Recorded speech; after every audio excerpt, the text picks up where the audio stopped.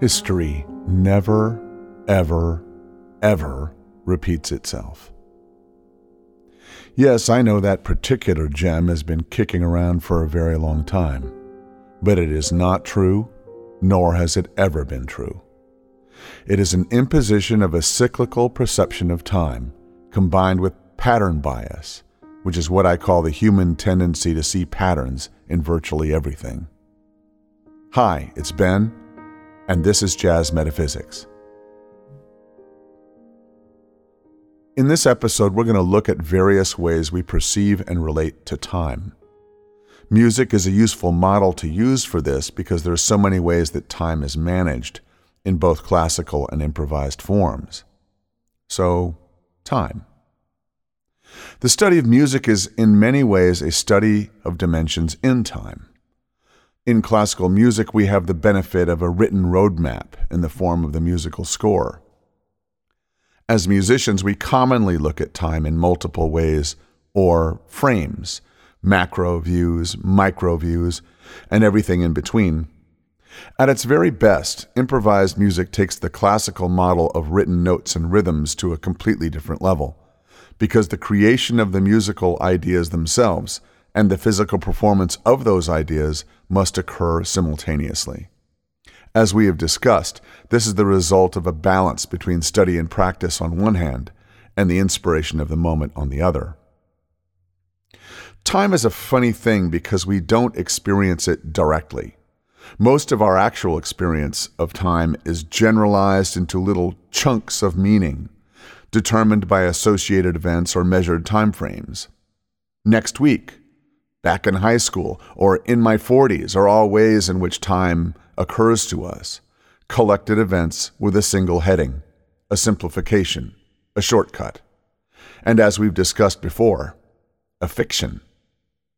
If we were living in Germany in the 1930s and our measured time frame was tuned to a 10-year historical window, we might have a hard time experiencing the sweet smell of flowers, the smiles and laughs of children, and other moment-by-moment miracles of life. Our attention and interpretation of reality would be based upon the historical narrative we carry about that time, rather than the full spectrum of reality that was also taking place around us. Because flowers were growing, children were playing, and love actually did happen, even then. But if we tuned our time sense to a shorter frame, where we were focused on the next few hours, we might not be all that concerned about the historical nightmare unfolding, and if the time frame were small enough, maybe even where our next breath comes from. And absent any frame at all, we would be in a transcendent state where magic really happens. True time. Even in our personal lives, the measure of what is real to us and what we experience and believe to be true is determined by different frames of time we are tuned to, all the way from the next millisecond to geologic time where continental drift might be a concern. The purpose of this podcast is to investigate and implement practices that result in an ability to recognize and hopefully to efficiently traverse from large time chunks to small chunks to no chunks. With this kind of discipline, very similar to the jazz musician's inspired performance, we can live our lives available to the miracle of existence while balancing the planning, preparation, and strategic skills we need to succeed in this life. Why is that important? Because once we have this facility, the fabric of our lives becomes mutable, shapeable, and definable. Our experience is no longer carved in stone. We can shift our view efficiently and get the drama out of our lives faster so the miracle can enter. We are no longer stuck in time, and our future isn't just a rerun of the past. We will still have to address the unresolved issues in our lives, but for a totally different reason. Because as we finally resolve our issues, we are more available to being present right now so we can do the extraordinary things we are capable of, fall in love, be creative, or play a truly great solo. Western culture doesn't reflect very deeply about the nature of time. We are stuck between a mechanical and metric view governed by clock precision and the experience we have of its passage. Most of us don't typically zoom in and out on events and reassess them in light of the many shadings of meaning that different time frames might imply, In addition, we only occasionally find fleeting moments where we are truly attuned to the moment, a ride on a roller coaster, a moment of climax, being transported by great sports, music, or drama. Peak moments. As an improvising musician, it is vital to become very good at this skill, zooming our time sense in and out while having a sensitivity to the flow of the moment. This is precisely the balance we are striving for. Because if you can get that balance, you can learn new skills and creatively apply them in the moment, not just in music, but in life and in work. It's about the flow of constant creative ideas, opportunities, alignments, and relationships where we enjoy the highest forms of creativity. And in that space, the challenges of life don't necessarily lead to pain or suffering. This leads to an important point, that different states of mind live within certain time-frame contexts. Gratitude and love are feelings that can live on the very cusp of the moment, while worry and fear require a backstory narrative and therefore a longer time window. So, an awareness and practice of scaling time can lead to a shift in our core awareness state, where we live our mental and experiential lives. And this is key to where suffering comes from and provides a clue to a self-generated solution. As a practical matter, musicians interpret chunks of time differently depending upon the size of the time chunk. If we need to look at the overall piece of music and examine how the different musical sections are conceived and shaped, we need to expand our time sense to include the complete piece of music. But if we want to look at harmonic relationships, say between two chords, we would need to zoom to a perspective that might take 4 or 5 chords into consideration. And there are many perspectives, larger and smaller, that are needed by the improviser. In fact, the very best players are able to keep a virtual continuum of chunk sizes in mind simultaneously, in a transcendent state where preparation really does meet opportunity. At which point we become very, very lucky. The awareness filter. We humans interpret the meaning of events based upon the content of our awareness. So if we are focused on our apparent victimhood, we tend to interpret threats to our survival and take them very seriously. We group together the memories and the input we are getting from our senses through an enormous and active filter, a core context built from our past experience and our beliefs about how life works, and we act accordingly. We all know that in different moods we respond and operate very differently. If we feel strong and secure, we tend to allow external stimuli to roll off our backs. And yet the same stimuli, upon a different mood setting, acts totally differently. Which then is real? If our physical responses are so dependent upon the mood of the moment, is there really an objective truth to our experience of life? Or more importantly, how can we use this mechanism to improve and optimize that experience? If we are given totally different experiences from the same set of facts, this suggests that we already possess a facility to affect our experience of reality by adjusting our mood or our contextual ecology. So what exactly creates our life context? Quite simply, our core context is made up of the things we think about most. Brain science has established that repetitive thought patterns become optimized mental pathways over time. This is one reason why children of abusive parents are said to have the tendency to repeat similar patterns with their own children, or why a concert pianist can easily reproduce profoundly complicated musical passages. Practice. From an evolutionary point of view, optimized pathways from experience helped us survive in the depths of our ancestry. Sensory cues could be interpreted quickly and efficiently to avoid being eaten by a lion, for example. Learning to drive, playing a musical instrument, or being a great basketball player are also an assemblage of optimized pathways. So they're good, not bad. But they do filter out what is considered extraneous input. I think that's because if we are too sensitive to the full spectrum of experience, we are distracted and unable to manage high levels of performance. So we actually need those filters so we can see what is vital to our performance and focus on the most important inputs. It's a balance. But there's a downside to this filtering mechanism if our purpose is to seek after the truth, or the real. Because rarely does scientific reality neatly line up with what we already believe. Our filters are self-serving and self-reinforcing. People tend to remember and latch onto things that confirm our worldview and ignore and discount those that don't. It's called confirmation bias, says physicist Joseph Romm. And we do this filtering automatically in all areas of our life, the way we relate to our surroundings and the ways we relate with each other. Consider, if our internal talk or mental chatter is mostly about injustice, powerlessness, rightness of our position, or other issues of control, our perception and filtering of events will look for patterns that substantiate this contextual position.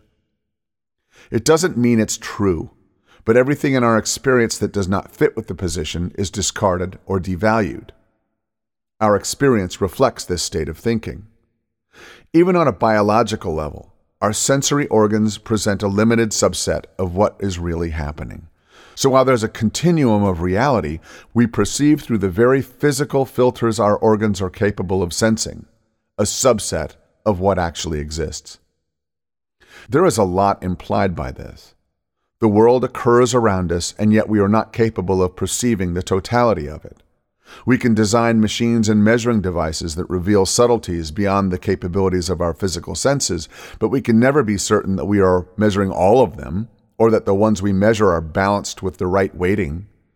We are constantly operating within a subset of reality. Our perceptions, our knowledge, our opinions, our firmly held beliefs comprise a profoundly incomplete picture.